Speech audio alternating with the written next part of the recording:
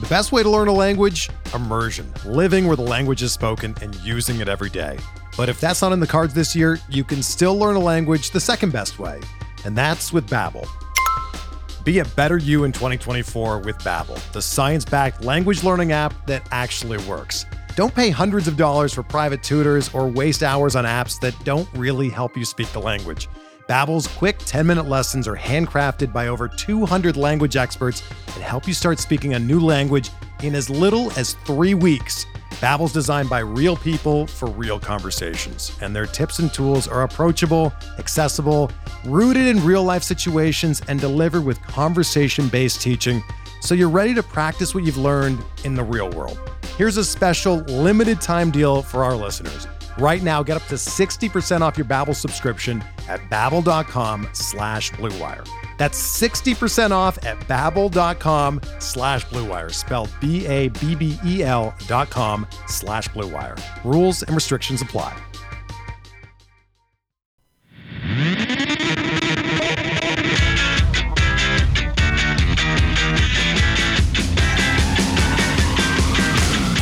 Good morning, White Sox fans. I'm Jim Margulis, and this is your White Sox wake-up call for August 24th, 2021. A few recent White Sox storylines converged on Monday night, and two unfortunate results. You had the White Sox offense scuffling again without Tim Anderson, posting only one run against the Toronto pitching staff, even though starter Alek Manoah wasn't really on his game. You also had Craig Kimbrel getting into trouble in the 8th inning, in part because Seby Zavala couldn't block his put-away sliders. Put it all together, which is something the White Sox haven't done lately, and you get a third straight loss, and this one by a score of 2-1. Tony La Russa once again handed the ball to Kimbrel in the 8th with the game tied at 1, and this time he let Kimbrel see it through. The change in strategy yielded the same result, with the White Sox trailing at the end of it. Kimbrel didn't pitch poorly, but his inning was marred by one awful pitch. It started with an infield single, but Kimbrel came back to strike out Bo Bichette twice. It was an unusual at-bat for a couple of reasons. Kimbrel got Bichette to chase breaking balls in the dirt with 2 strikes on consecutive pitches, and Bichette took off for first both times despite first base being occupied.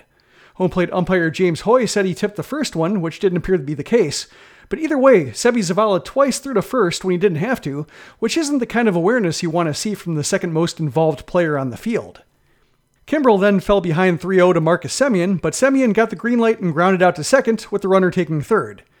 Kimbrel then got ahead 1-2 on Teoscar Hernandez, but perhaps because Zavala failed to block a pair of pitches in the dirt 2 batters earlier, Kimbrel tried to paint off the plate with a fastball instead, and he ended up firing it well outside and all the way to the backstop. Breivik Valera broke for home and reached the plate before Kimbrel's feet for a slide, and Toronto took a 2-1 lead. Jordan Romano pitched a 1-2-3 ninth for his 12th save, and the Blue Jays took the opener. It wasted a fine outing from Lance Lynn, who threw 7 innings of 1-run ball on just 86 pitches by surviving his share of hard contact. The Blue Jays hit 10 balls over 100 miles per hour, but it was only good enough to go 2 for 10. That said, one of the 2 was costly, and it had Lynn kicking himself after the game. In the 6th inning, Reese McGuire led off with a double, but Cesar Hernandez erased him with a swashbuckling throw to third on a grounder to second, which set the Blue Jays back both 1 out and 1 base, bringing Vladimir Guerrero Jr. to the plate with the base open. Lynn could have intentionally walked him and not given it much thought. When Lynn fell behind 3-0, he definitely should have walked him.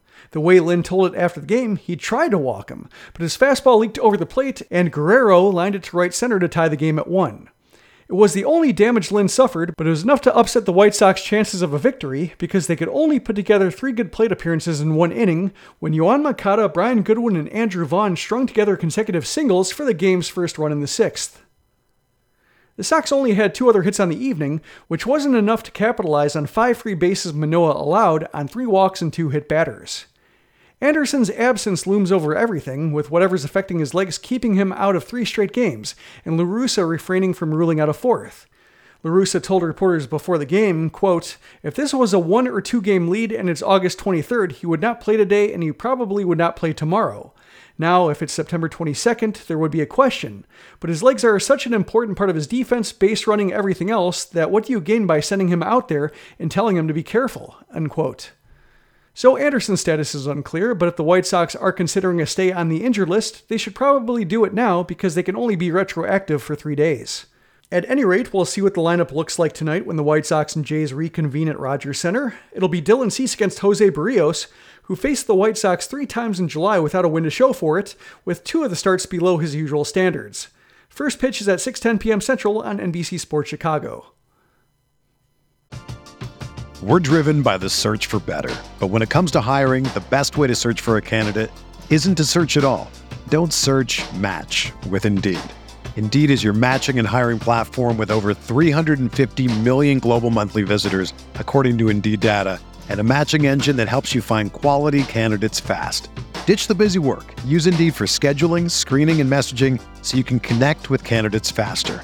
Leveraging over 140 million qualifications and preferences every day, Indeed's matching engine is constantly learning from your preferences, so the more you use Indeed, the better it gets. Join more than 3.5 million businesses worldwide that use Indeed to hire great talent fast. And listeners of this show will get a $75 sponsored job credit to get your jobs more visibility at Indeed.com/Blue Wire. Just go to Indeed.com/Blue Wire right now and support our show by saying that you heard about Indeed on this podcast. That's Indeed.com/Blue Wire. Terms and conditions apply. Need to hire? You need Indeed.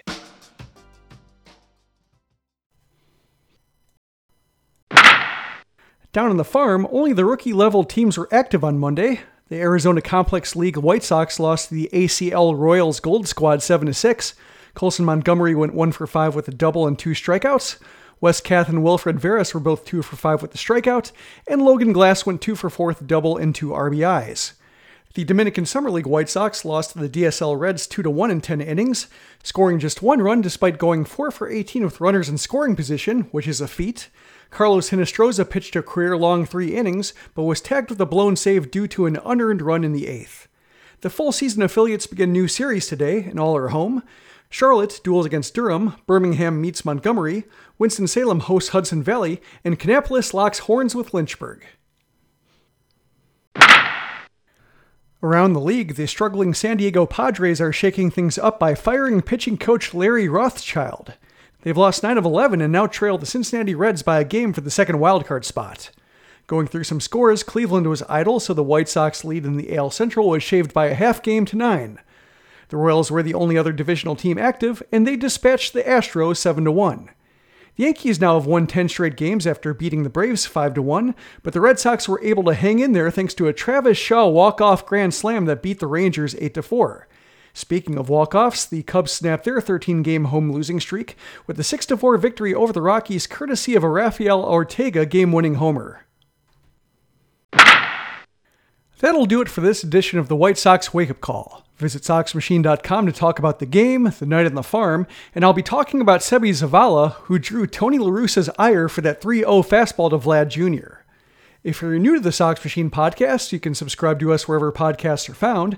And if you want to support what we do, you can do so at patreon.com/SoxMachine, where you can get an ad-free site and show for as little as $2 a month, along with some extra content.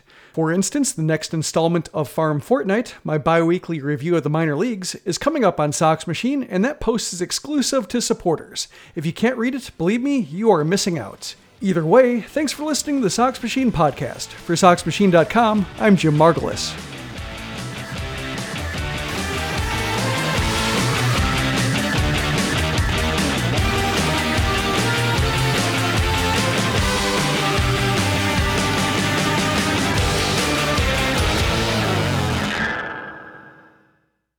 Everyone is talking about magnesium. It's all you hear about. But why? What do we know about magnesium? Well, magnesium is the #1 mineral that 75% of Americans are deficient in. If you are a woman over 35, magnesium will help you rediscover balance, energy, and vitality. Magnesium supports more than 300 enzymatic reactions in your body, including those involved in hormonal balance. From functional medicine doctors to mental well-being and female hormone experts, we all know that magnesium is the one mineral to improve all aspects of well-being and health. But which one? Magnesium Breakthrough from Bioptimizers, the trusted choice recommended by leading experts with 7 best-absorbed forms of magnesium to ensure your body receives the support it needs for overall well-being. Go to bioptimizers.com/balance today and use code BALANCE10 for 10% off. Support your journey to wellness at bioptimizers.com/balance. Magnesium Breakthrough from Bioptimizers, your foundation to optimal health and vitality.